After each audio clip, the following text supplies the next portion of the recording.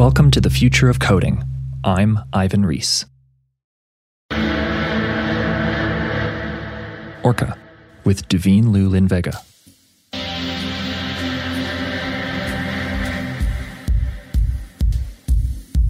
Orca is a visual programming language. It is ostensibly a tool for music, but as you'll hear in this interview, there's nothing strictly musical about it. It is simply a tool for generating patterns of events in time.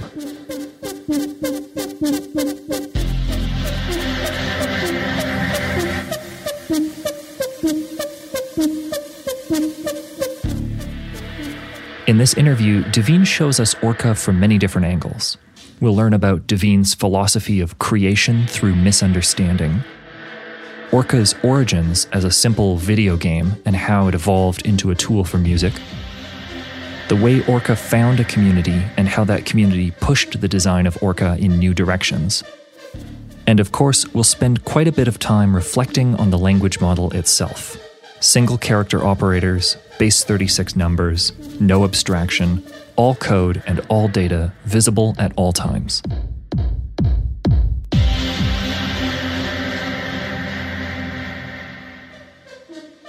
Now, if you have never before seen Orca, you have two choices. I recommend pausing this podcast and going to the show notes, which are at futureofcoding.org/episodes/45.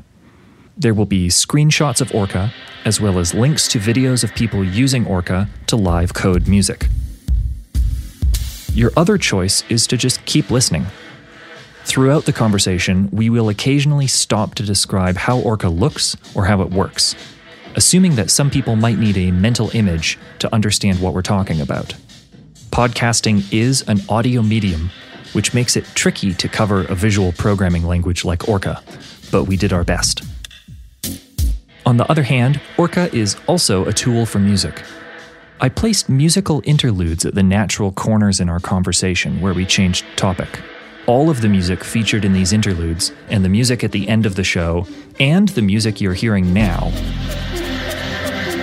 all of it was created by Devine using Orca. He has these songs and many more on his YouTube channel, and you'll find links to every song in the show notes. Now, a word of warning. Normally, I like to listen to my podcasts sped up a fair bit, usually just a hair under 2x speed. If you're anything like me, you might want to start listening to this show a little slower than others. Unlike most podcasts, this show is edited, so you'll find there's less dead air and awkward pauses. This episode in particular warrants this warning because it has music. I specifically tried to select songs that would still be comprehensible, if not enjoyable, when sped up some amount. But if you go too fast, well, you're on your own. If you missed the previous episode, it's worth going back to. It's the other half of my interview with Devine, where we talk about all his work except Orca. Each of these episodes is standalone, so don't feel like you're missing any context if you haven't heard it. One last programming note, stay tuned to the very end of the episode if you want to hear who next month's guest will be. I'm pretty excited about that one. All right, on with the show. Devine is going to start us off by telling us where Orca came from in a philosophical sense. Orca was me misunderstanding how Tidal actually worked. Okay. You know, like sometimes you see something and then you're like, wow, this is brilliant. And then when you actually figure out how it actually works, you're kind of like, that's not really how I interpreted it. Well, my life is full of those.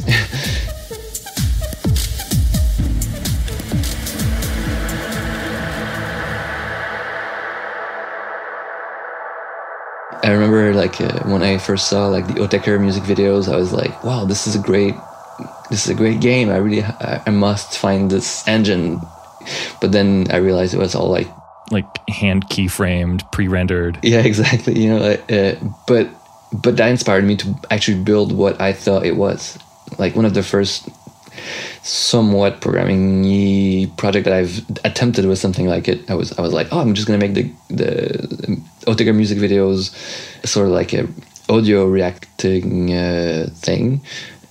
I thought it already existed, but I didn't have access to it. But later I learned that it just didn't exist at all, and it was just me projecting that, you know, that it was a thing. Well, Tidal was kind of like that. I saw people using Tidal and on YouTube, and I was like, hey, I can do that. But then when I actually learned later how, it's hard to explain now looking back, because I don't have that sort of like innocent look on it. But like, I thought what I was looking at might have like generated this specific sound I was hearing, but I think in the end it wasn't. Like with Tidal and these kind of languages, sometimes kind of hard to inspect how the sounds are generated, or at least where they come from, especially in sequences. There's like an Emacs thing that lets you interpret some passage of Tidal code in real time, and you can kind of see it, sort of like the line highlights. But later, I kind of like understood how that worked, and it wasn't that the music was, you know, making these lines blink, but it was, I think, the person just interpreting these specific lines on the beat. I think it's important at this point for any of the lists.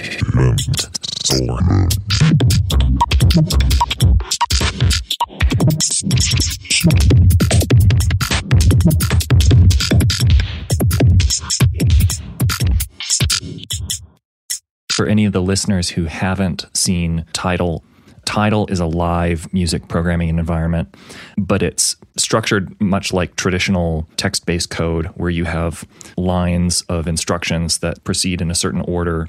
It's sort of like a REPL, where you can evaluate a certain statement, and that will start triggering some behavior in the music. Yeah, you'll pick your sequence that you want to, because it works in kind of like sequence things, starting with D, and then you'll be like, oh, I want to play this one, and then you can kind of like pause it, and you can also affect the others by whatever's playing at the moment. But it's all happening in a text coding environment that looks very similar to what you would be coding in if you were using C or Java or JavaScript or one of those kind of languages. Yeah, Tidal it looks like it's based on Haskell, but when you actually write Tidal code, it doesn't really look so much like Haskell, but it has these like all these sort of like arrows and double semicolon and these kind of stuff. This special syntax to mean things in a musical sense, right? Yeah, the Tidal language is actually really nice. It has a lot of things that I can appreciate more now. Like looking back, Orca is sort of like I think it's a good way to get into that sphere, but it doesn't extend really well. Like if you want to break the mold of Orca, it's tricky, or at least I haven't found ways that are elegant. Like when I look at Tidal now, I'm like, oh yeah, like you really have the power of like it being more verbose gives you more power, which the challenges are different in Orca. Estate is really important, so you get quickly cramped in your program in Orca, and that's not something that you have so much with Tidal. But the trade-offs is that with Orca, you can, like, it really focuses on the idea that you can always see what is happening. One thing that I started to do is, like the show in Berlin, I would write some code that, even though it doesn't play just yet, people can expect it to play in a certain amount of frames, and people can see it on the screen. Like there's like this number counting down, and when that number is counting down, then it sends a projectile, and you can kind of like follow it across the street. Just watch it move across the and then you're screen, like, oh, what's going to happen when it hits that thing? And then and that, in a sense, creates a sort of build up and expectation. And I thought that was kind of like a nice power to have for a crowd. Yeah, every single thing that generated the sound, you could see it. You could inspect everywhere all the sounds come from at all time, and that was kind of like one of the important thing. So that was sort of like your goal in starting it, to make an environment where, as a member of the audience watching somebody live coding, you can actually see things happening in the programming environment that match up with sounds in the music that you're listening to. Kind of. Okay, so at this point, I was like maybe halfway into the timeline of Orca, because that's not really where it came from, but that's where it became a sort of like live coding language. The origin of Orca is much more kind of, I don't know, like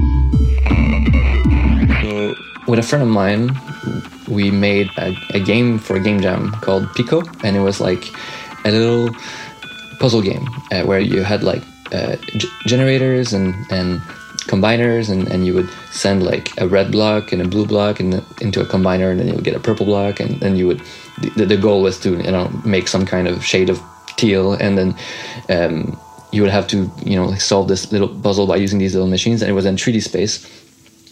And so that was maybe like, I don't know, 5 years ago or more, a while back anyways.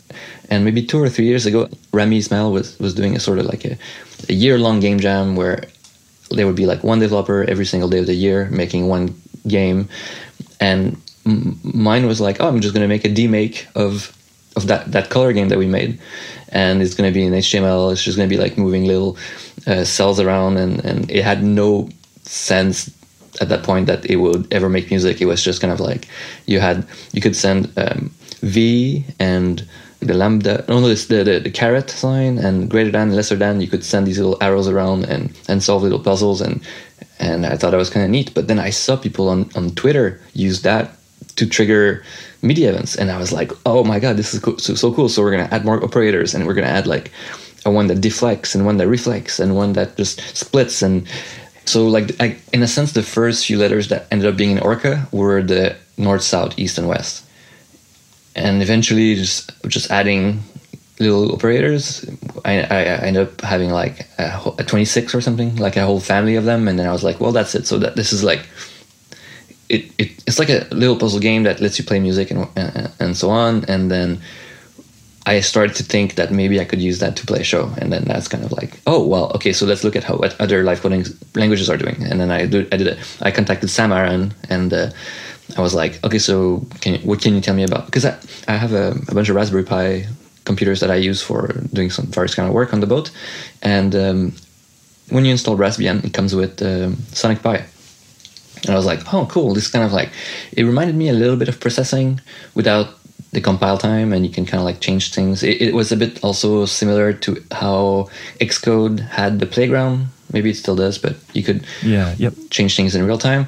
And I thought this was neat, but I never considered that for music. So I did some research, and then the operators for Orca started to stabilize it a little bit. And I was like, oh, okay, so what most people will need a quick way of writing sequences and so on. And the more I worked on it, the more I realized that maybe Orca was not a bad design for this, because so like the first few shows I ended up watching of live coding, so there was two camps. There were people starting from a blank page, which I liked, but it was very verbose. You end up typing a lot of stuff to get in, like to start getting any sounds out.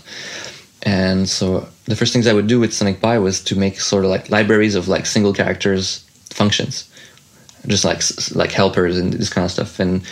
And then how that translated into Orca was that, well, Orca is already every single function is one character already, and instead of moving up and down and scrolling up and down on a text file, you have the two-dimensional thing where you can, like one line can affect the line underneath without variable assignment, which I thought was tedious in real time to do in front of an audience.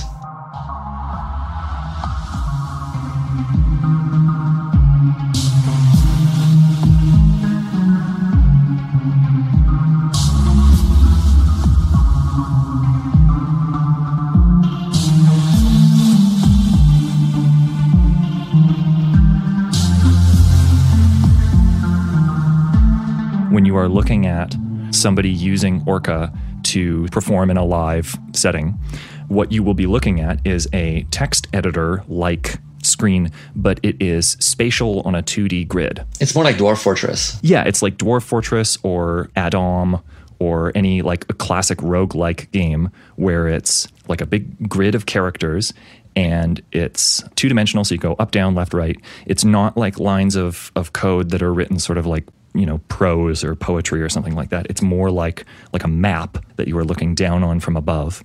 You have your cursor that can move around freely, and you can enter a character under the spot where your cursor is.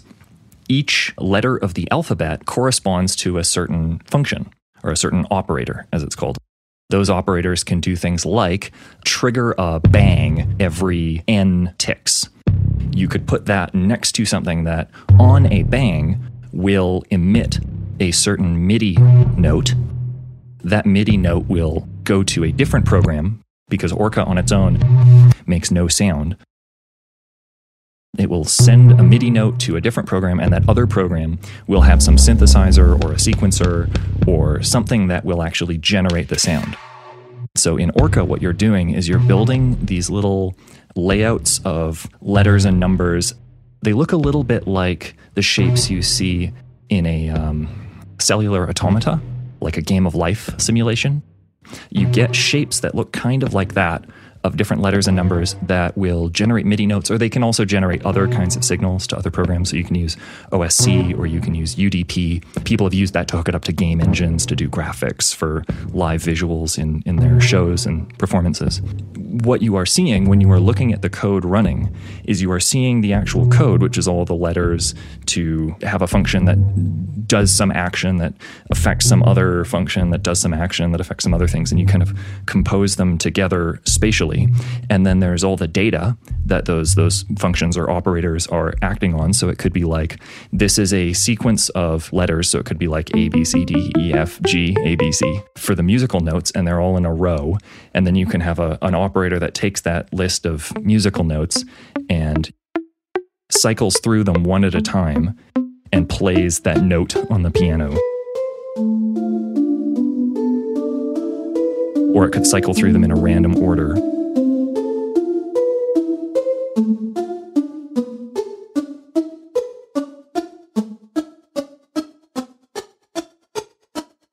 I found that there's not anything like it that really help explaining it. A lot of the time, people just have to make the trek to finding a video of it and then everyone's like, oh, I see, that's really simple. There's only like 26 letters that you can use, and that's it. Yeah, like it's for children, and like it's the documentation fits in a tweet basically. And it's what I find interesting about it is you only need to know the tiniest little bit about how it works to go and look at the music that people are making using it in a very different way. Because when I first heard about it and I first was looking at it, I couldn't make heads or tails of what was going on. Like, it looks very neat. It looks cool. It has a very distinct visual style to it. It looks different than pretty much any other programming environment that I've ever seen. But then after learning the tiniest bit about what's going on, what things are data and what things are code, what things are changing over time and what things are remaining the same, you can suddenly start to see the clusters of letters and numbers almost like they're little machines in an assembly line or something like that, and each one of them is doing its own little part of the job. And as you're listening to the music that's being generated, you can go, oh, that part down there is making that sound and that part up there is making that sound, and you can kind of follow along with what the code is doing because it's giving you so much information as you are watching it run. Like, it's giving you visual feedback because different things are lighting up and moving. The best metaphor, at least that I heard about this, was like a Cypher reference where someone was like, the first time you look at it, it looks like the screensaver in the Matrix, but then once you've learned like what north, west, east, and south do, and count, clock, and track, and then all you're seeing is blondes and redheads. Yeah. Well, and let's talk about those. So it was fascinating for me to learn just now that one of the starting points for Orca was that NESW, north, east, south, west, which are those letters of the alphabet. When you put them down in Orca, they will, every tick or every frame, move one space in that direction. So north moves up, tick, tick, tick, tick, tick, up the screen. South moves down. Those things are bangs. So when they run into some other operator, they will activate that operator. And it's very neat because you don't see them in all Orca programs, but you do see them used in a whole bunch of different ways. Like, there are people who use them just scattered all over the place randomly to make glitchy sounds, or you see people making like waves out of them that travel up and down and bang different notes, sort of like, if you're running your fingers up and down the notes on a piano. It feels like it's trying to, that part of the language, to me at least, feels like it's trying to break out of the constraints of text. Like, it feels very much like this could be extended to particles in 3D or something like that very easily, and it would come across really well. There's a name for that kind of machine, right? It's something like Rube Goldberg. It's kind of like a Rube Goldberg machine where you'll send a little E, it'll bang, and then it'll push a little marble down, like another incredible machine, and then they will keep going. Yeah, exactly. For me personally, in all of the research that I've done and the work that I'm doing, working on programming tools that are sort of a little bit off the beaten path, one of the things that I keep coming back to is that you can make systems that have the charm and whimsy of a Rube Goldberg machine, but that can actually be useful for doing serious programming work. And I think that's what makes Orca so cool to me. People are using it to make really, really good music in a bunch of different styles. And the code that they're writing to do it has this very charming, playful character to it. And so I think what we're going to do now in the show is kind of dig into the different aspects of that design, because that's something that I want to try and get closer to an understanding of, is how all the pieces of the design came about, how they fit together, and how they contribute to that sort of overall feeling. I don't know. When you said I'm curious to drill down more about the design of how things came to be, and I just had a flood of images of me fighting on forums and chat rooms to get operators changed, and I guess just go ahead, just ask me, and I'll do my best to answer. But just know that it's not just all my doing. It was a collaborative effort of a whole bunch of people, most of which are way more intelligent than I, and some of the operators that are in Orca I can't really explain properly. So let's do this. Well, and I think that's interesting, because the audience for this show is mostly people who are working on their own projects.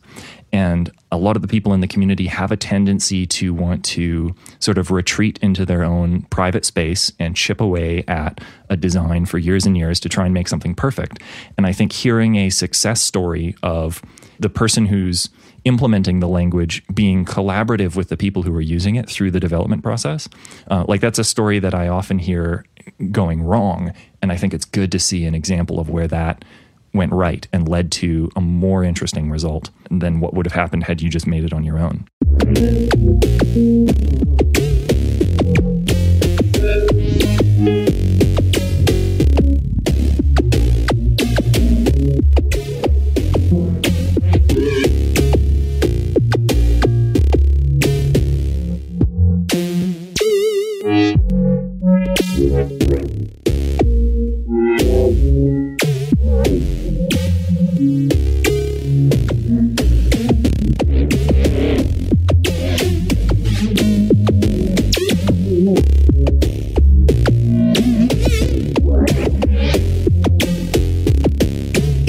So this is a language that uses bangs. You have symbols that will emit a bang, and a bang is, I know it as terminology from Max MSP. I know it from Pure Data. Yeah, they're visual languages. They're some of my favorite languages.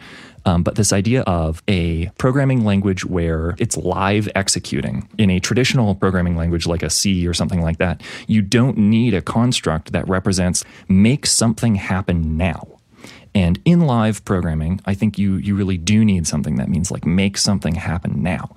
And so I'm wondering, Devine, at what point did bangs come in? How did you arrive at things banging other things? Did you ever consider any alternatives other than that approach? Well, no, I think that aspect anyways was there right from the beginning. But even before building Orca, my website used a framework I made called Riven, which looks pretty much like some of the work you're doing.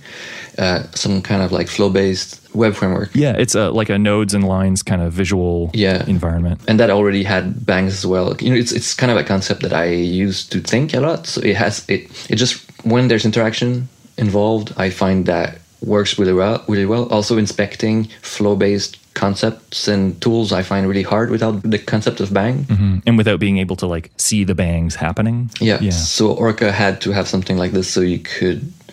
I didn't want to have just compares. There's 3 bang operators in Orca, and I just can't think how I would do most of the thing that I'm doing today without this sort of thing. I think the bangs, that's where the comparison to Rube Goldberg's really come from. Because when you look at a Rube Goldberg machine, it's got marbles traveling around on these tracks, and the marbles will go and physically hit into something, and that will cause some action. And so whenever I look at a language that has bangs in it, it feels to me like those are the marbles. Those are the things that are pushing the action of the machine forwards, as opposed to in the engine of your car, there are no marbles. There's things like directly connected to other things and directly driving them, but you don't get to see the sense of anticipation. Oh, that thing's heading over there, and in a moment, it's going to cause something to happen. So bangs were there from the start. Yes. Yeah. And when you did the northeast, southwest operators that travel around, those were always bangs? Yeah, that's the first thing I did, basically. Yeah. And what were the first things that they were running into? So the first few operators had a whole bunch of special characters. At first, like the slash would be a sort of like a deflect, and the pipe was a sort of mirror. The tilde was a rotation. So I actually didn't really use any letters. It was just special characters. Even the northeast, southwest, I was using a greater than, smaller than, caret, and V to make little arrows. But at one point, I thought all the special characters were getting a bit hard to scale. And I figured 26 would be a really nice limit to the scope of the project. You know, like a lot of people will jump into this sort of like creative programming stuff, and there's no scoping involved. It's kind of like open-ended. Yeah, you don't know how deep you're going to go. Yeah, but if I put my foot down now and say, well, the limit is as many letters that we have, and every single extra characters are just I/O, like ways of communicating outside of the software. Yeah, we'll get to that. Yeah, that gives us like something to work with. Like, I absolutely love working with limitation, and this was just a beautiful limitation. We had to optimize for the fewest amount of things that would allow for the maximum amount of possibilities, and that aligned with my idea of easy to learn and hard to master. So you want to learn, you want to learn Haskell? Well, all right, here's the Haskell book and good luck. But with Orca, there's 26 things to learn. So how much time can you waste just going through the whole alphabet, like writing down Q, what does Q means, and so on. And they're like pieces of a chess set. Like there's only, so many pieces. You only have to learn what each one of them, how it moves. But then you spend forever and ever and ever learning how to combine them in really powerful ways. Yes. So you decided on 26 pretty much right as soon as you moved from having symbols like greater than, less than 2 letters. You thought, let's go with 26. Yeah. So suddenly I had, 20 spaces to fill, because I already had like maybe 6 operators down. So I was like, okay, so what can each do? And then that brought the concepts of number, like iterating, clocks, and all these little other operators that became the foundation for what Orca was to become. But the whole time there was this sort of like, I had to thread carefully between a tool that you can use to make music and like conceptual programming.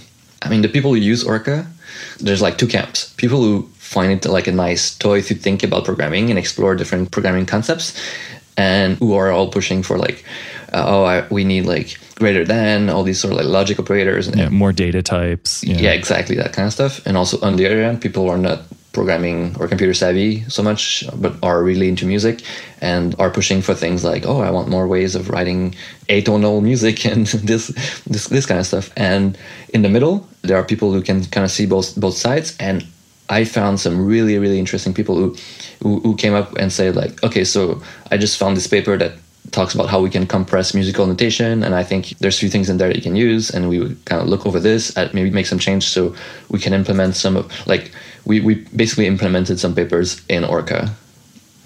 And because Orca is a way of writing music in a very, very dense way. I could write like an hour-long piece in just a handful of characters. Yeah, it's extremely generative in that sense. Yeah. For anybody who's not familiar with the history of generative music, there's this sort of breaking point that happened around the 1960s where music went from being something that is either purely improvised and not really notated, or something that is strictly written down in sheet music notation or various other notations that is played quite literally, to, I think one of the first pieces was In C by Terry Riley, where you had just one page, letter-sized page of music with something like 53 or so little snippets of melodies, and the players of the piece were instructed to all start at the same point and play that first melody as many times as they wanted, as long as they wanted, and then move to the next one when they felt like it. And so everybody would start, and some people would move forward and other people would stay behind. And the other constraint was, if you hear people are getting too far ahead of you, you should probably speed up. And if you're getting too far ahead, you should probably slow down. And what this led to is this one piece of written music, this one page, has versions of it that are played with every different combination of instruments you can imagine. Some of them take 5 minutes or less. Some of them take 5 hours or more. And it was sort of the beginning of, let's find ways to make music where there's a little bit of control by the author creating some constraints and a little bit of a system, and then the performers have more leeway and more room for interpreting how to execute that piece. And so Orca is also interesting in the history of music because it is a very approachable system for somebody to make that kind of generative music. Prior to Orca, the ways that you could go about building a generative system are a little bit less accessible. Like there is Max MSP and there are some other musical environments, and you can do a little bit of generative music using some of the randomization features in tools like Ableton Live. But it's something where to do generative music on computers has often required people to be quite expert at programming. And so I find Orca interesting in that respect also. I think it borrows some of the approachability of video games and makes that available to people who want to make music. Well, beyond the tool itself, I think there's something to be said about the state of these tools today. Like usually in title workshops, the third of the time is involved in setting it up. So I was like, well, maybe, I'm in a strange position where I thought it'd be kind of nice if it worked without dependencies and anyone could just run it in the browser. It took me a while to get there, but now we have a version that's basically like 100 kilobytes. It works on, if you can install Chrome, it will work on your computer. And it just uses the web tools like the Web MIDI, Web Audio, and just this approach is kind of nice. Like it's wasteful in other ways, but I find it's a good introduction for people who don't come directly from programming. I mean, even me, I'm a programmer, and I had such a hard time setting up Extempore that I was like, gee, that's not accessible for most people, I think. And if the first step of your thing is like, oh yeah, we'll install Haskell and install Emacs, and that also limits a whole bunch of people who might be interested in the concepts behind the tool. So I was kind of aiming, I guess, at children. Like I was like, if you can just open the page and put that in front of a kid, could they figure it out? And I think it wouldn't take that many keystrokes until they figure out which, like a E will just move, will start moving, and through the act of playing, they'll find their way without having to read the documentation. Yeah, and it's an environment that is unlike programming where you have an interpreter or a compiler and you have to write just the right syntax in just the right way, or else you get a syntax error, or maybe you're using a structured editor and so you don't get syntax errors, but you still have to know the right way of combining all of the pieces of the language to get a result to show up. Orca is much more approachable in a playful way. If you know only 4 or 5 characters, you can put them down on the screen in a bunch of different combinations, and there'll already be things moving around and things are changing. And if you have something like the other companion app you made, Pilot, which is a very simple app, you download it, you open it, and it's just a bunch of synthesizer banks ready to go so that Orca can send messages to it and you can immediately start hearing the result. You don't have to do any configuration or anything like that. It's very easy to go from having never used it before and having never done programming at all to having written legitimate code, like this is actual computer code in a programming environment that is generating music in a way that you understand and can start playing with and start building your way towards complexity piece by piece. I'm not 100% sure, but I don't think you can crash Orca. Oh, that sounds like a challenge. All right, so listeners, go ahead and play with Orca regardless, but while you're doing it. And send me the crash reports. Yeah. But like one example is like you can go on any website, just copy paste the whole freaking text content and paste it in Orca, and something will happen. Yeah. Well, have you seen anybody hook up Orca to a game of life simulation, or hook it up to like a roguelike game or something like that? Well, Orca doesn't work like Game of Life. So Game of Life is what it does. It just looks at the whole grid, counts the number of neighbors, and just assign a value to that cell. So it'll look at like one cell and look at like, okay, so 4 sides. That means we have 3 neighbors. That cell is worth 3, and once this is done, then it kind of like does the operation of going, of moving on to the next frame. Orca doesn't work like that at all. Orca wouldn't work as a game of life ecosystem because it starts from the top left and goes to the bottom right, and it just runs that cell and then moves on to the next. And in theory, it is not allowed to look ahead. Yeah. But that's what makes Orca super cool, or that's yet another thing that makes Orca very cool, is that you have put in special commands that can read in input and write it into the code grid, or send out things that are in the code grid elsewhere. So what I'm imagining is like you could make a little space in your Orca grid that is for, it's just a bunch of sequences of characters that are used for melodies or rhythms or something like that, and then take that chunk of the grid and send it to another program that's running a game of life sim. And so the game of life sim is what is generating your musical patterns. Oh, and I then see, Orca is using those patterns to trigger the MIDI events, and then you have a synthesizer that's doing something with those. And I think most of your tools work this way, where the tools have a very, very narrow range of responsibilities, like that sort of Unix philosophy of do, one job and do it really well. Yeah. And that forced you to have really, really good ways of communicating in each program with the outside world. Oh, yeah. The I/O is super important for Orca because it really doesn't do much on its own. It's just a way of automating things. But one person fed its webcam feed into Orca as letters. Like you can convert an image to some ASCII thing. And that was kind of neat. I mean, if you have enough call-in characters, you'll end up with sounds and things. And that was noisy and interesting. So...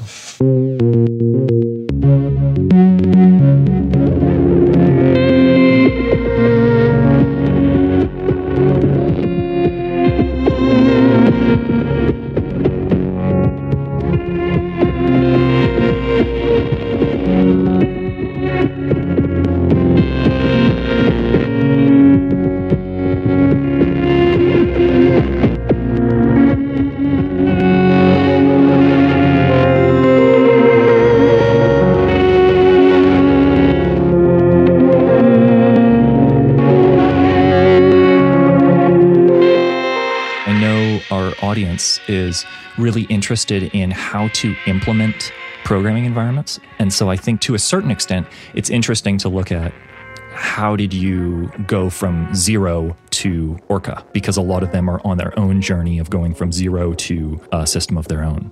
Oh, that's a super good question, actually. All right, so Orca had, like I said before, it had to be very accessible. So I made the mistake, I guess, of tagging the repo as programming language because I thought, Orca is kind of like a programming language in the same way that Brainfuck is a programming language. It's like, oh, it's a lang, but then that attracts a certain kind of people. And if you said, oh yeah, I implemented it in JavaScript, these people would not have it. No matter how interesting your language or your project might be, if it runs inside Electron, it's garbage. And I had my share of this. But I was super fortunate to know someone who could help me with this. So a friend of mine in Japan, it was like, well, we could make a super, super simple curse version that runs in just vanilla C, and that would shut these people up. And we did. And it was actually kind of nice because that opened up Orca to be available on super low powered devices, which now I like the C version of Orca. I use every single day basically right now, because you can run Orca on Raspberry Pi to trigger a hardware synth with a super simple setup, written in a way that satisfies the need of these people who are very interested in the design of programming languages and see Orca as a programming playground more than a tool to write music. Since it's a very general programming thing, there are no specific tools in Orca that is designed just to make music. So, of course, I mean, a lot of people don't even see it as a music writing tool at all. Like, that's probably how you've seen it, because on Twitter, that's what's most viral, I guess. But a lot of people just use it to animate some sprites in games or whatever. So it has a sort of like general aspect that reaches out to different kind of people, and having the C version really shielded me from this sort of criticism, which I liked, and what came out of this is that somebody ported that in Lua, and a lot of musicians use Lua. It's kind of similar to Ruby in a way, And the implementation of Orca is so simple. I'm pretty sure you could make a Orca client in less than 500 lines of code now. But the Lua port opened up a whole new crowd of people, made it available to a whole new crowd of people. Like it runs on the Monome Norns, which is a little sound computer. And I really like that since the scope is very small, it's really easy to port into other languages. And that also addresses specific needs of these people much better.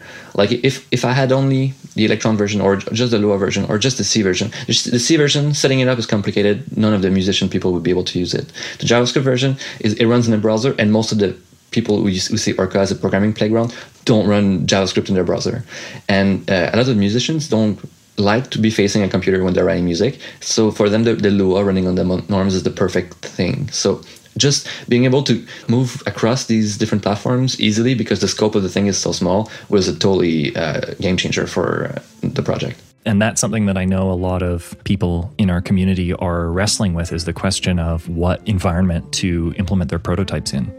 And so that's a really strong testimony in favor of keeping your core ideas simple enough that you can do multiple implementations.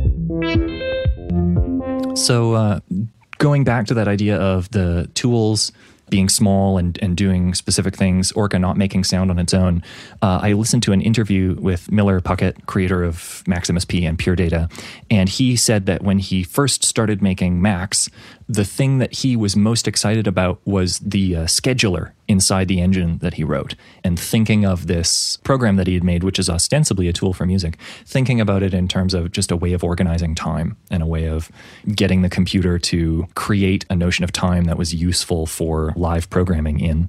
You've talked a little bit about the execution model for Orca.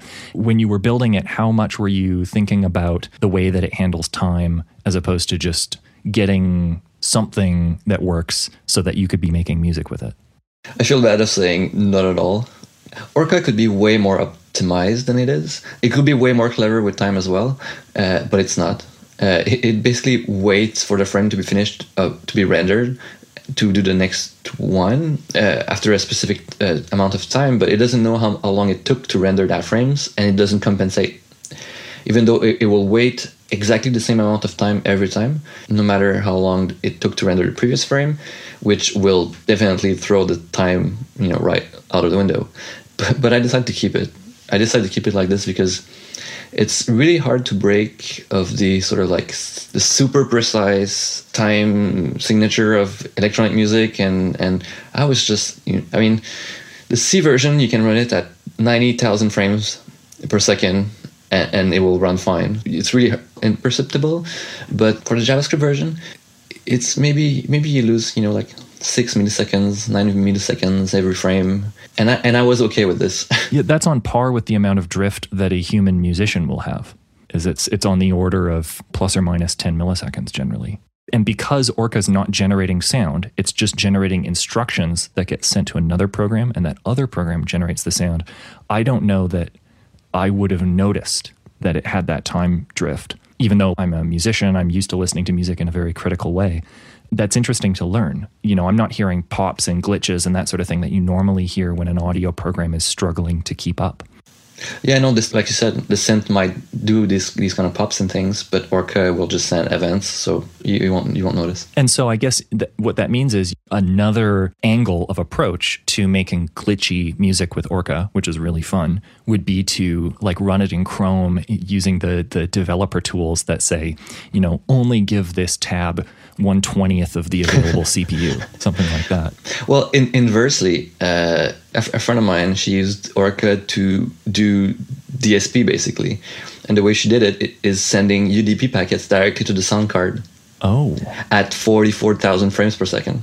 Oh, from the C version, or yeah. It basically it makes it's like it does signal you can basically send bytes of sound to the sound card, and you'll get sound out, and you can modulate this with Orca in your Orca program. That's very interesting. And were they live programming it, or did they sort of prepare? Oh, okay. Since you had decided up front to have 26 operators, so you knew there was an upper limit on how much room you had in the design of the language. And another thing that you had said elsewhere was, or at least you alluded to this, that I think backwards compatibility was really important. Like, it seems like you No, it wasn't. No? Did I say that? Well, here's the sense that I got is you had said somewhere that once the 26 operators were decided, that they were pretty much finished and that you weren't thinking that you would ever change those. Oh, no, I meant more like that's the limit of what is available, but it's still subject to change. And whenever I say we're never going to change the scope again, 2 weeks later. Right. Oh, okay. That's interesting, because I read that totally the opposite way. Like, I looked at that statement as like, wow, you're making a commitment to making sure that people's Orca programs from, a year ago will still run in the current thing. And I was going to kind of ask, like, how does that square with some of the things that I've seen changed? Like, it looks like to me at one point you moved from having operators all have their arguments on one side to having their arguments kind of on either side. Is that something you did? Yeah, that's a massive breaking change, and broke it for everyone. It broke it for me. I had like hundreds of hours of patches that just suddenly stopped working. That's another thing that I think is going to be interesting to our audience. Like, how did that go? How did you decide that it was worth it to make a change that broke all of the existing code that everybody was using? How did you get people over that hump? And why did you make that change? Well, I can't assume. I'm learning about all of this. I'm a bad programmer, and I'm still learning about this. I still discover things from the 80s that just blows my mind, and suddenly I want to implement in Orca. When I started, it was like a little game that you could send bangs around, and I didn't really understand the ramification of like changing one operator for the other, and I didn't care so much. And nowadays there's a whole bunch of people using it, so I have to be more mindful and respectful of the work that people have put in. And there's no reason to do any change unless somebody comes up to me with something that is just blows me away. Then I'm just like, once in a while somebody will show up and be like, oh my god, I tried to do something with Orca, I couldn't, but instead I implemented this. I mean, the code is so simple to change that usually what happens is people will make the change and then they'll show me. It's like, oh, I've modified your X operator, and then suddenly it does this, and look at what I can do. And once in a while, I am just floored. Like, wow, how was that not in Orca? And this happened a lot in the beginning and less so now. And I know that whenever this happens, it just pisses most people off. But I mean, and I'm okay with that. I mean, I have to deal with the community, but usually what I do is not just sort of like change it and don't tell anyone. I use the forum and the chat room to communicate with the users, and we usually like talk it over. Usually, some people will see some edge cases that I didn't see, and also since now there's 3 versions in 3 different languages, everyone has to be on board because they're gonna have to implement them. And usually, I don't touch the C version so much because I'm not as knowledgeable with C that, I was going to say I was good at JavaScript, but I'm not. I'm just kind of like moving the pieces around, but usually people make better implementations of the things than me. So, but yeah, like everyone has to be on board basically. And some people will have some angles that I couldn't see. Usually that's what's happening. I'm like, I get super excited about one thing, and then I'm like, oh my God, we're moving toward this. And somebody was like, oh, but you can already replicate this behavior with this and that operator. But usually for the past few changes that we did, they were super justified. And the operators that are now in place, I would miss them if they were not in. And we also replaced some operators that were not used so much. Like I look at all the videos that people share on Twitter, and it's always the same, 8 operators people use, T, C, D, U, Northeast, Southwest, X, O, and that's it. Like the other ones, they're kind of like more esoteric, more kind of weird and harder to use and not as straightforward and have weird names and so on. So these ones, I feel more comfortable changing them. Recently, we changed 3 behaviors that are pretty core, like the F, which is the if, which is, like that one, we basically reverted to how it was in the beginning. But somebody convinced me to change it. And then after using it for like 6 months, we realized that it was much better before. So we changed it back. The L, which was kind of a placeholder. We never really knew what to do with that one. So we just, tried something, and it was kind of breaking patterns in Orca. So now it's just less than, which is actually really useful, like to do more computer playground type things. And the other one was B. Now it doesn't, like the behavior of B changed a little bit. It's more like on itself, it won't count, but it will take a counter input and output like a bounce. So the behavior changed enough that it's kind of like a different thing now. But the idea is that you can bounce outside of being on the clock. Now you can take a iterate operator and feed its output into the bounce thing, and you'll get a bounce outside of the clock. So, and you can do all sorts of things like this, which is much more useful. The transcript for this episode of The Future of Coding is sponsored by REPL-IT. They are an online REPL for over 30 languages. Actually, it was 30 the last time I checked, but let me see how many it is now. 1, 2, 3, 4, 5, 6, 7, 8, 9. 50 languages. It started out as a code playground, but it's now scaled up to a full development environment where you can do everything from deploying web servers to training ML models, all driven by the REPL. They're a small startup in San Francisco, but they reach millions of programmers, students, and teachers. They're looking for hackers interested in the future of coding and making software tools more enjoyable and accessible. Email jobs@repl.it if you are interested in learning more.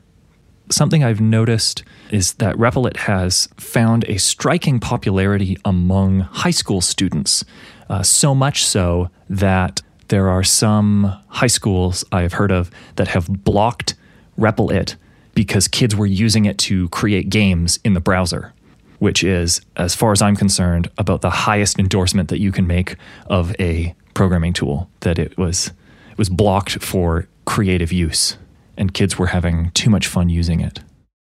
Thanks again to REPL-IT for sponsoring the transcript.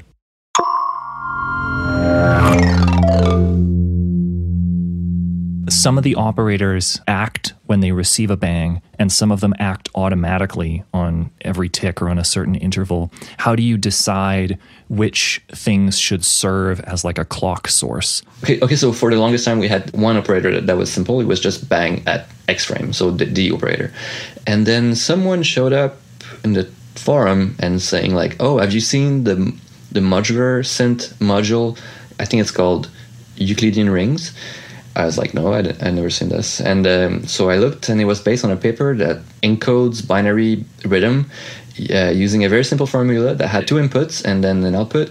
And that was like just the best operator to have in Orca. And it allows for all sorts of really interesting repeated sequences that you can use for snares and all these kind of thing. And I didn't come up with it. I didn't do the implementation, but I use it every single day. And that led to the Euclid operator, U? Exactly, yeah. Yeah, I was going to ask about that one because that's one that I haven't played with it yet. And so looking at it in the list of operators, it seems awfully specific, whereas everything else seems very sort of very simple, very similar to what you'd see in other programming languages. This one seems different than what I've seen elsewhere. That's cool to learn that that's how that came about. At first, we were like, okay, let's try to implement it in Orca using the Orca operators. Usually that's what we do. It's like, oh, let's try to do a multiply with Orca operators and so on. But that one was just a monster. It was so big, and there was no way that I would just, like during a live set, try to rebuild this whole thing. Because there's no way to make like functions in Orca. There's no way to say, like, here's a submodule, it's hidden, it's running some complexity internally. You can open it up and edit it if you need to, but otherwise it's, abstracted away. There's none of that. No, you cannot define anything except variables. And variables will just store a value. You can't store a complex structure in a variable. No. That's interesting. That's the criteria. Because that puts a lot of pressure on you to make really good use out of these 26 slots that you've got. Yeah, but there's no, if you look at you go on GitHub and find these pages that explains every single programming patterns that are out there. There's not that many. And a lot of them are just combinations of two or three others. Right now, when I look at the Orca specs, it covers most of these sites that just list all the patterns in programming. There's a few things that we omit by design that don't apply to the things that we want to solve with Orca, but in general, like when you get the basic logic gates and that kind of stuff, you basically have something that is close to Turing complete and gives you enough space for iterating. After that, it's just a matter of UX. We had to make it so like there are some cases where obviously a third input port on an operator would open a whole bunch of new avenues and possibilities, but it's also another port, and that takes up space in the grid. Yeah, in Orca, your most valued thing is the estate. You really want to save up on all this space because it operates on a 2D grid. Yeah, there's a real benefit to keeping the operators spatially compact. Yes. So you mentioned earlier that there are some people on the musician side of the community who want to expand Orca to do things with, microtonal music. The side that I immediately fell onto was wanting to have more control over like micro rhythms and sort of more flexibility in terms of rhythmic composition and get off the irrational divisions that are available. How do you respond to the people who want that? I think this is going to be interesting to our programming community because these are the people who are on the domain side of the problem rather than on the programmer side of the problem. And so I'm curious how you sort of balance their needs against keeping the model of Orca that you have simple and pure the way it is right now. Well, that kind of feature I get a lot requested, but so maybe it's okay. So it's like the OSC people, it's maybe 1% of the people who will use Orca want the specific thing. So I've implemented something that would kind of serve that. Usually, it's always good requests. It's like, oh, I would really like to be able to just use micro or add swing to Orca or something. Yeah.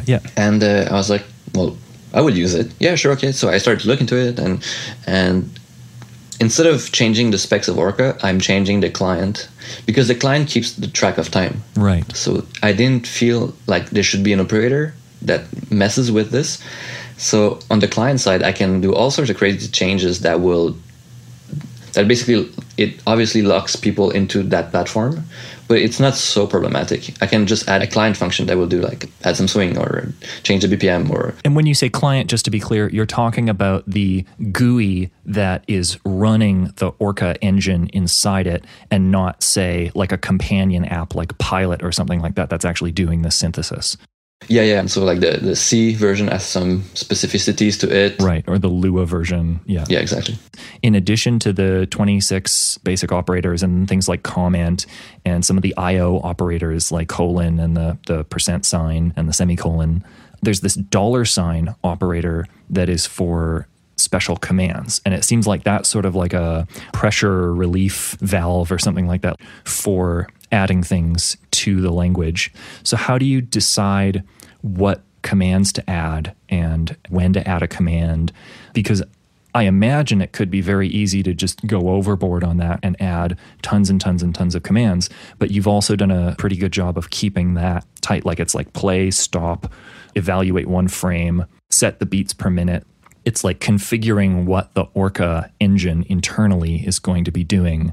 Yeah, there's not that many things.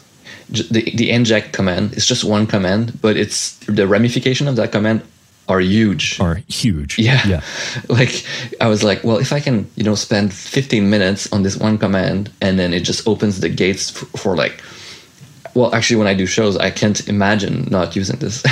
And for listeners, that's a command that lets you take another Orca file on your hard drive and load that into your current running Orca environment. So it's a way of getting a little bit like a subpatcher or a function or a subroutine sort of like behavior. Yeah, exactly. So there's not that many things that people requested that cannot be done with what is in place now.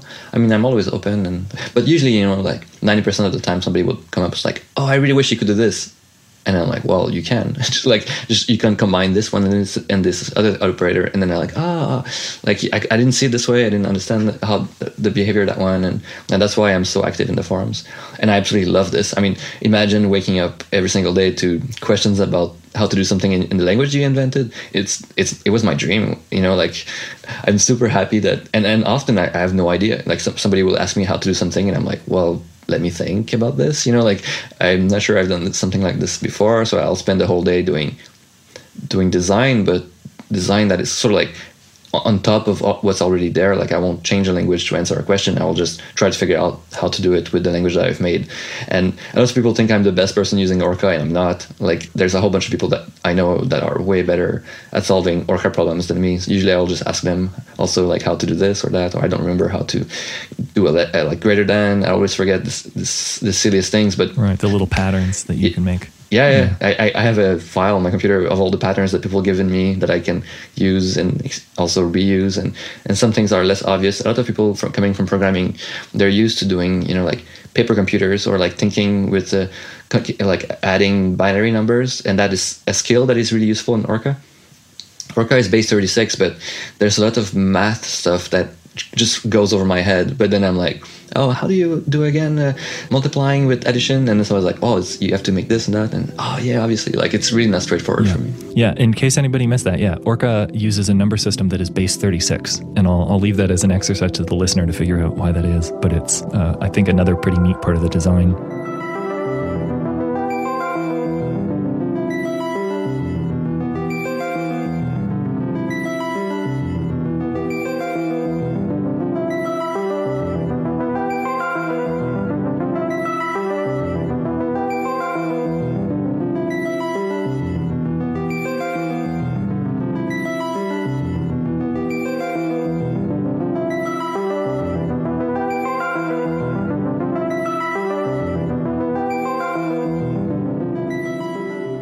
So, you say that you are not the best Orca programmer and you're not designing this language. You're not like the benevolent dictator sort of person saying, here is Perl 6, accept it as it was made over the last 15 years. You're not doing that kind of process. What have you done that has allowed, or like what things do you think you've done that have really allowed the community to flourish in the way that it has? Well, I know for a fact that I'm really not good at this. So I just kind of like, I trust everyone I'm very easy to convince. I don't really hold so strongly on some ideas or some preconception of things, like if at any point I'd be like, well, the Orca design is absolutely perfect, like there's no way this could be any better, then of course it would be harder for anyone to show up and be like, oh, well, I really wish I could do this, which I can't.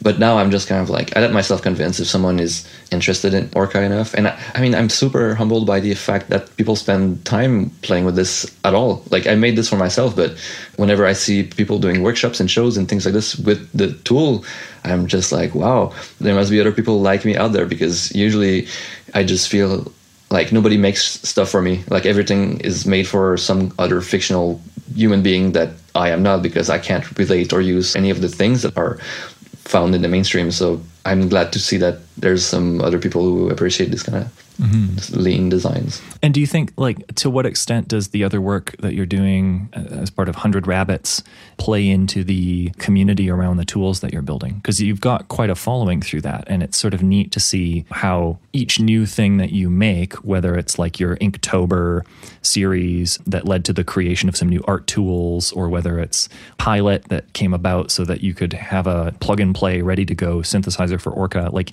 they all sort of build off of one another. And so do you see that a lot of people coming to Orca from the community of people who were already following your 100 Rabbits work? Or is it something that community came from elsewhere? Well, in the case of Orca, it totally came from elsewhere. So I think what happened is actually, like, most of the Orca community comes from the Monome forum. Mm-hmm. Do you know what Monome is? Yeah, and for the listener, Monome is a company that makes a bunch of boutique hardware for musicians. Each of their different pieces of hardware have a very sort of pure visual and material aesthetic. They're very simple. They're very elegant. They all sort of connect to modular synthesizers, which if you've ever seen, a big synthesizer that, like Tangerine Dream or somebody from the 70s, like with all the cables running here and there and everywhere, that sort of synthesis is still going today. It's still very popular. And so they make a lot of pieces that you can connect into one of those big synthesizer rigs. Some of their tools are just like, this is a keyboard that has a bunch of unlabeled buttons on it, and you can configure what you want those buttons to do. Or they have a module that is called the Norns, that is just a little box that will run some computer code that you feed it, but it's a very simple, minimal computer. It doesn't do very much, because a lot of people who are doing modular synthesis, they don't want to use a computer. They want to get away from the computer and go strictly with traditional electronics. And so the Norns is a way of introducing the tiniest little bit of the power of computation and the dynamic nature that brings back into this process without having a laptop and a screen and an operating system and a Slack client and notifications and all that kind of stuff being a part of your live performance. So that community is a very neat place, sort of at the boundary between people making music with computers and people making music without computers. Yeah, it's not so hard to see that, like how the Unix philosophy translates into music is via modular synthesizers, because every single module targets one task and just does that, and it talks really well with the same protocol to all its other machines. Mm-hmm. And in fact, people familiar with patcher languages like Max MSP, those are inspired by modular synthesis. In modular synthesis, you have each of these modules as like a node, and the wires between them are physical wires. You're plugging in patch cables from one to the other. Not to get off on a tangent, but I think a lot of the limitations in the node and wire visual programming languages we have come from their faithful adherence to the way that modular synthesis works. You see that influence all the way through to today, and I think that a lot of programmers who have never seen modular synthesis have a bit of a blind spot to the fact that a lot of the design decisions underneath came from that world and the limitations of that world. And so they're sort of cargo culted into every new, like Origami and Node-RED, all of those programs just carry on with these designs without really thinking, oh yeah, the only reason we're doing it that way is because once upon a time, people were making electronic synthesizers connected with physical wires meant for performance on stage or in a recording studio.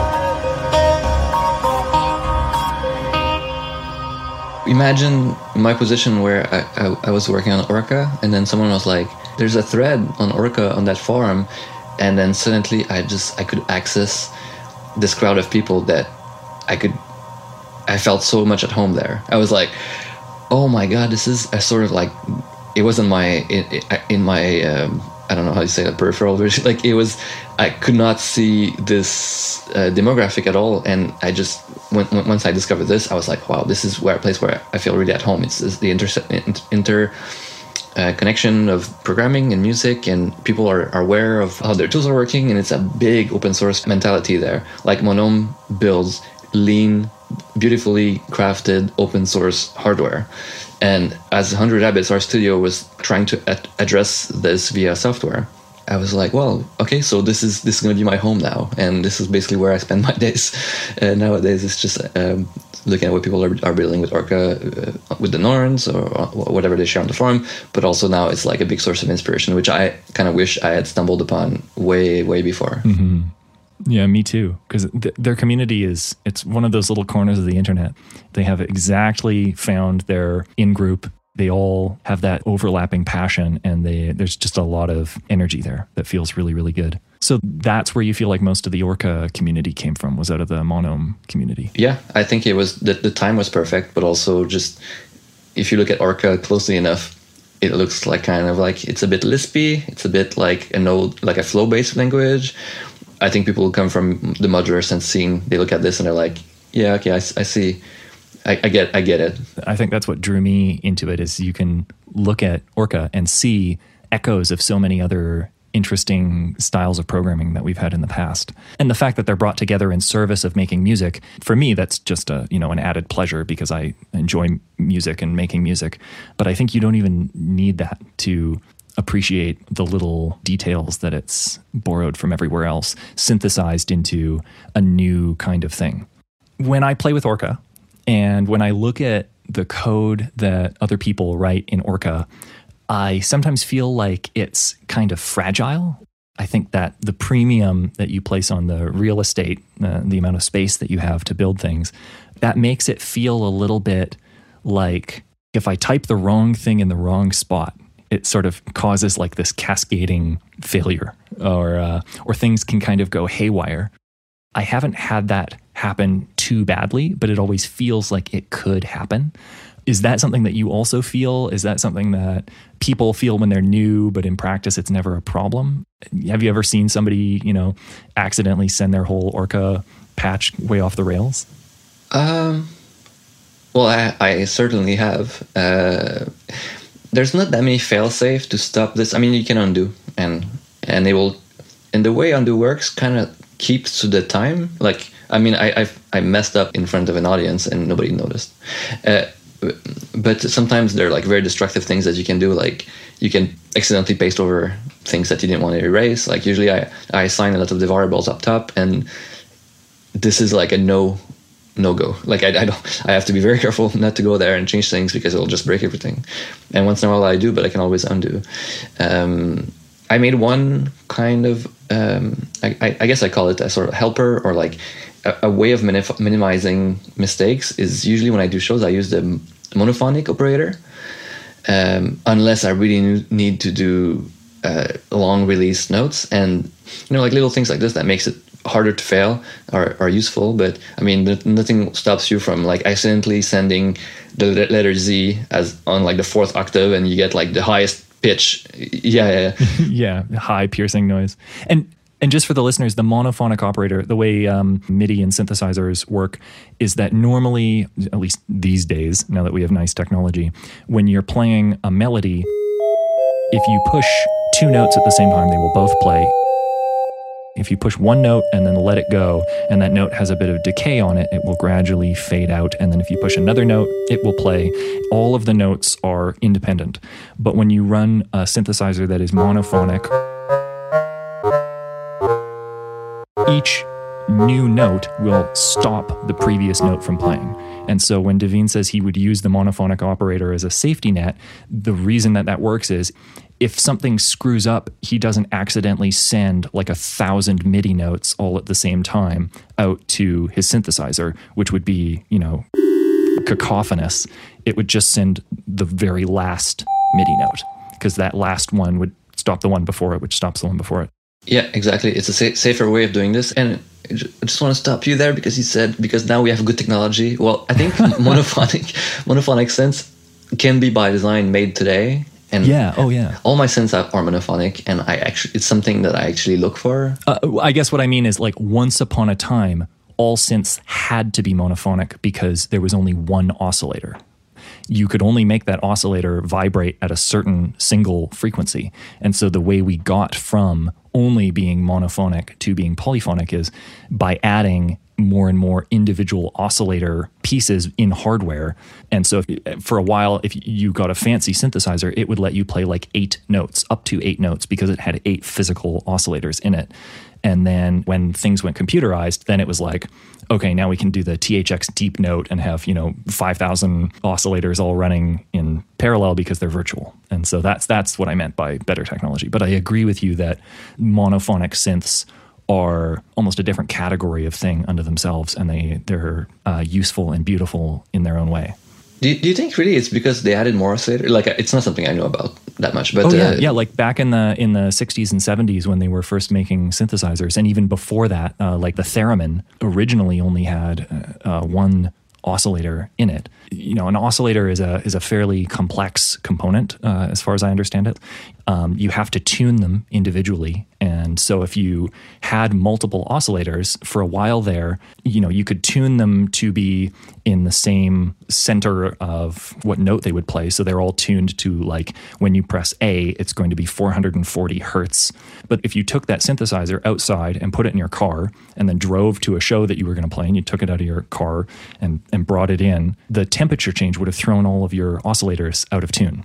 What? Yeah. If you listen to recordings of old synth music, like, a lot of times, they would have to retune their oscillators throughout the show because the heat generated by playing the synthesizers would throw the oscillators out of whack. That's amazing. Yeah. So there was a while there where it was a very physical limitation. And so mono was just simpler. You didn't have to worry about, your oscillators going out of tune with respect to one another. When you did want to tune, it was easier to do, and it didn't cost as much. That was one thing where music going computerized, that was an early selling point. Even though the quality of synthesis was much poorer, the ability to have as many oscillators as you wanted, because you would pre-compute all of the audio. You would set up your sound system and say render, and then it would render your audio out using code. Like, it let you effectively have as many oscillators as you wanted. So that's part of how music went from being done on physical electronic synthesizers to computer synthesis.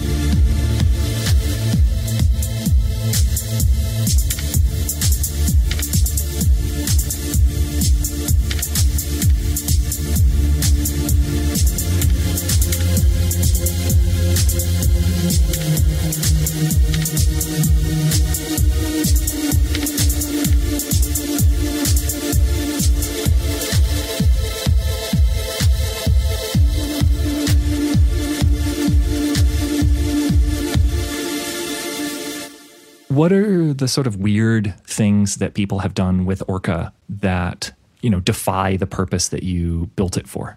There was one girl in France who was using Orca in her class, and she was in robotics. And I guess it was like a sort of like esoteric programming robotic class or something, but they were all using different kind of... like someone else was using Sonic Pi and for robotics somehow, I don't know. But anyway, I ended up in a position where I was answering questions on how to move a robotic arm via UDP in Orca.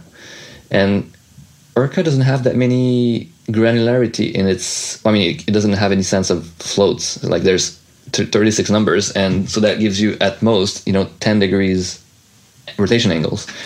But that was a nice limitation that this person wanted to play with. So we went along. I played along, and that was kind of a weird reason to use Orca. And I remember at the time we didn't have the multiply operator, which made things kind of a bit harder. But what other weird things? Well, one of my favorite Orca artists uses Orca to control tidal, which I think is amazing, because sequencing in tidal I find is a bit hard. Actually, well, no, sequencing in tidal is fine. Building tracks, entire tracks, and mixing and navigating this music, I find in title doesn't come naturally to me, and I have a hard time getting a sense of what is happening when I'm writing title code. But title is really, really good at synthesis. You can make really interesting granular synth stuff and glitch and things, and it has a whole bunch of interesting effects you can use. And I found that the combination of sequencing in Orca and synthesis in title is a really good match. So that's been one thing. It's not super weird, but it's super interesting. And I see in the README that there's information about hooking Orca up to Unity. What have you seen people doing with that integration? Yeah, so a friend of mine uses it to animate a character. It's a nice way of doing automation in general. So you could imagine, do you know the game Quope? Yeah, QWOP. Could you imagine playing Quope with Orca?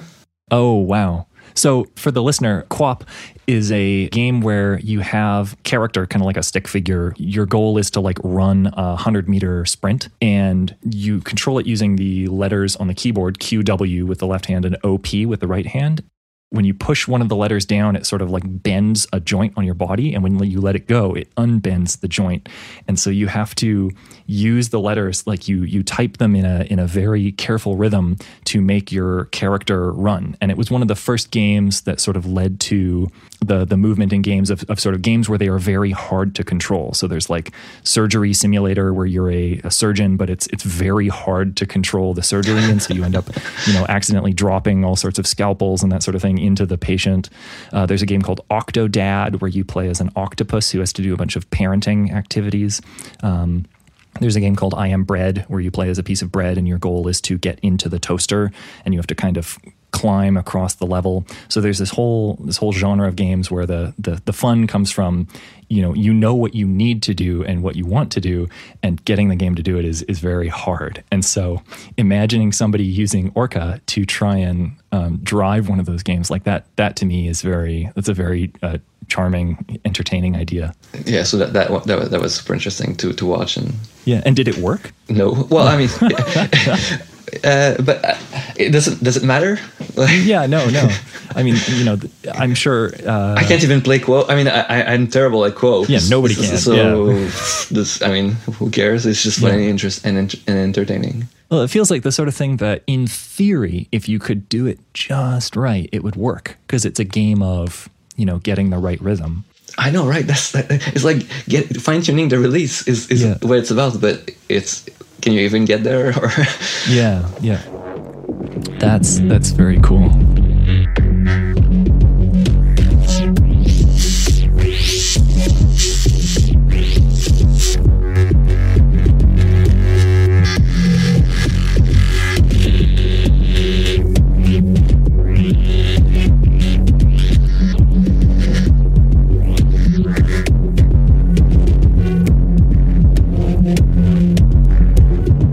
That's one of the things I'm going to be most excited to see in the future is what other curious uses of Orca people come up with, because it's a tool that is so, like, it's interesting to look at and it's interesting to write in and it feels very fresh and different. And so I think that inspires people to go, oh, what can I use this for? Like that's immediately where my mind went after seeing it, was like, I want to hook it up to Game of Life somehow, or I want to hook it up to other kinds of things, like a roguelike, like a game that uses the character grid in the same way, but to a very different end. And so I'm very stoked to see what other people come up with for that.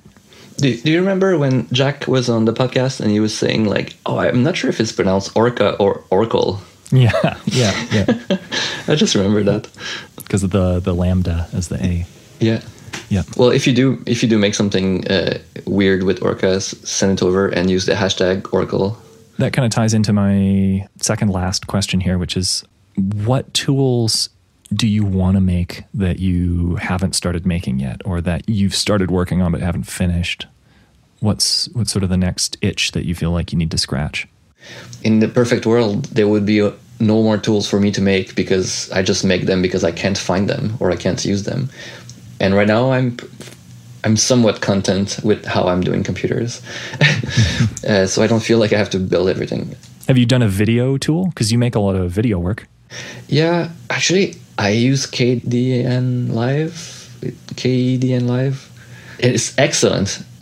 Like, I am always the first one to complain about how open source programming looks like shit. But Kdenlive looks a little bit terrible, but it works really, really well. So I'm super satisfied with this. Even like, actually, we had to edit a video, and I mean, all we ever knew was iMovie, you know. Yeah. That's the tone I have in my head when I think back. But we had to, you know, migrate our whole workflow, and we tried to edit on Blender, and that was not so terrible. There's always a way, and sometimes it really helps to be in a position where everything stops working, or like I really had to install Linux on bare metal to be exposed to the new challenges that I would be facing, you know, these past few months. Like, if you run Linux on a VM, well, you can always be like, well, I'm just gonna use the Windows version because I'm running it on Windows or something. But being in that position, I friggin' love it when things are kind of hard. But video is one thing that was daunting. I was like, oh my god, like, what am I getting myself into? I'm really not in a position where I can do web-based JavaScript video editing, and I didn't want to edit, you know, like all the future videos with FFmpeg in the console. No, yeah. But no, Kdenlive worked really well. Blender is an amazing 3D. Actually, like getting away from OS X forced me into Blender 2.8, which is by now my favorite 3D modeling software by far. Blender's amazing. Yes, and I guess the convenience and the comfort that I thought I had was kind of illusory. Like, now I can see that actually I was just being sheltered from the things that I really was looking for. Like, recently I was having drinks and thinking about this sort of idea before, and you know, when you go from, I guess, omnivore to vegetarian or vegan, you think you lose something.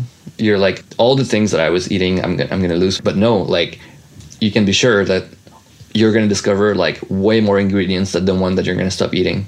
When you have to make up for things with the convenience of having most of your nutrients from red meat or something, to do meal planning and learn about how nutrition works a little bit better, then you discover all these ingredients that were completely out of your vision before. And that's a stupid metaphor, but this is exactly how I feel today. You know, like, it took me way too long, you know, to get into Linux. And now I'm like, oh, all the things that I thought I cared about, actually, now I learn how to make them, and they work way better. So it's a little bit like you have a new set of creative constraints that you have to work within. Yeah, and I'm exposed to a lot more of the history of computer culture, and this in return, like, it feeds into how I do things today. I don't have a specific tool to solve the challenge that I have today, but I do have a lot of searching and trying the tools that are already out there, see which sticks. You know, like, one of my absolute latest passion, I guess, for the past few months has been Lisp. So like, now everything has to be running in Lisp, and everything has to, you know, include some kind of Lisp and scheme. But there's like 30 years of history to go through, and 30 years of tools that people made to go through, and I'm super excited to have this now, that this completely like a whole new fields of interest, or a whole new fields of things that existed all along. You know, sometimes I can think back of moments when I whined about something didn't working properly, and I just wasn't exposed to, you know, like maybe something to somebody made in the 90s that exactly tackled that problem. I feel that a lot when I'm learning more about programming and I discover a new kind of data structure or an abstraction or, you know, a research paper or something like that just lets you like reframe the problem in a way where the solution becomes apparent. It's like I really love that feeling, like the change in perspective, giving you the opportunity to see solutions that you couldn't see before. Yeah. And I think like for language development, language programming, the first time you make a parser, and it's lightning fast, and then you realize that, oh, like, instead of adapting how I work with programming, I can make something that just follows the way I think. And having this sort of like reversal of how you would do programming or computing, I find it super empowering. Yeah. If your only experience with programming has come from Xcode or Visual Studio, you're really missing out on what it feels like to use tools that are designed for simplicity rather than being everything in the kitchen sink. Oh my God, if you've never experienced writing your own interpreter, then you're really missing out, because you've only ever used other people's way of doing things. It's kind of nice to be reflecting on what your intuition would want.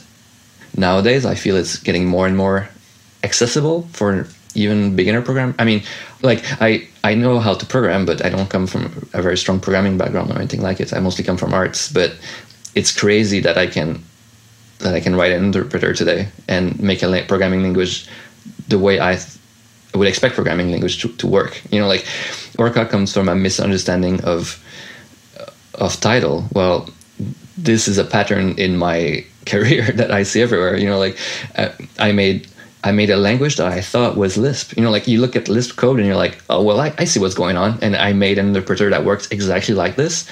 And I use it all the time. I use it today. I can't really call it Lisp because it just looks like it. And it's like a misinterpretation of what Lisp is and how it works. But I was at Jack Rusher's place in Berlin the other day. And then he just kind of like, I was like, oh, can you look over my Lispy thing, and then you would just like point out all the ways that I'm breaking patterns in Lisp and how it's kind of like a weird twist of what Lisp is, but that's kind of how my mind interpreted it and how I reflect, and it's kind of nice that I was able to build it so quickly. Yeah, like that's beautiful. There's so many things that have been made as a result of, you know, somebody mishears the melody for a song and it gets stuck in their head. Yeah. And then they write a song based on it, and then they go and listen to the original and go, oh, that's not at all what I thought it was. I've done my share of that. I made covers of songs, you know, just based on memory, and then later I was like, oh, that's way off. But then it led you somewhere new. Yeah. Oh yeah, it has value, just different. Doing the expedition into the history of programming and computing, that's what makes it so exciting, is there's no way you're going to learn the cultural context that led Smalltalk to being exactly what it was. And so you might pick up on the ideas of Smalltalk and misunderstand them and make something, and then that turns into, well, this is a bad example because that turned into Java and, you know, Java style OO. Smalltalk turned into Java? Well, object-oriented programming, like the term and the ideas, came from Smalltalk, but what we call object-oriented these days, where it's like you make a class and you instantiate the class and the class has methods and all that kind of stuff, like that's a pretty bad misunderstanding of what Smalltalk did for OO. And so when you get into it, there's all the people who say, oh, are you talking about Smalltalk style OO, or are you talking about Java, etc. style OO? There's this new generation of people like us who are discovering that history for the first time. And I think it's going to lead to some pretty interesting results where people misunderstand what came before and do something very different. Well, hopefully somebody looks at Orca and misunderstands it into something that's amazing. That is a beautiful note, I think, to end on. Daveen, thanks for coming on the show and talking to me. And I'm really excited to hear what people think of this episode, because I think we went to some pretty out there places compared to where, you know, most people in the programming research community are spending their time. But like, as we established at the very beginning, like, I think there's tremendous value in looking a fair bit abroad from whatever starting point you have. So thank you for taking us there. Thank you so much for having me.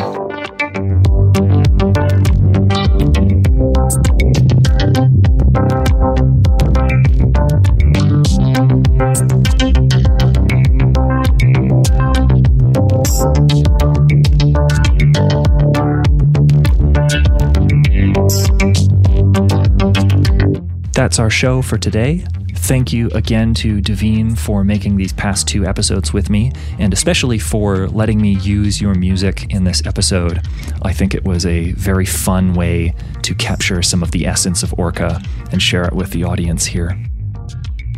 The next episode of the show is going to be a small episode recapping the survey that we ran on the Future of Coding Slack.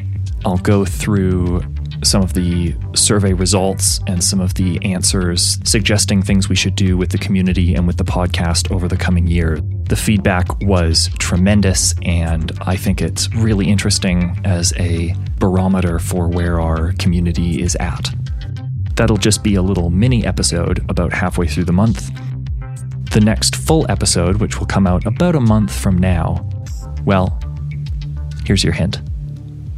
So going back to that idea of the tools being small and doing specific things, Orga not making sound on its own, I listened to an interview with Miller Puckett, creator of MaxMSP and Pure Data, and he said that when he first started making Max, the thing that he was most excited about was the scheduler inside the engine that he wrote.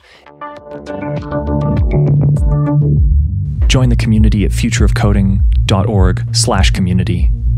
Show notes are at futureofcoding.org/episodes/45. And I will see you in the future.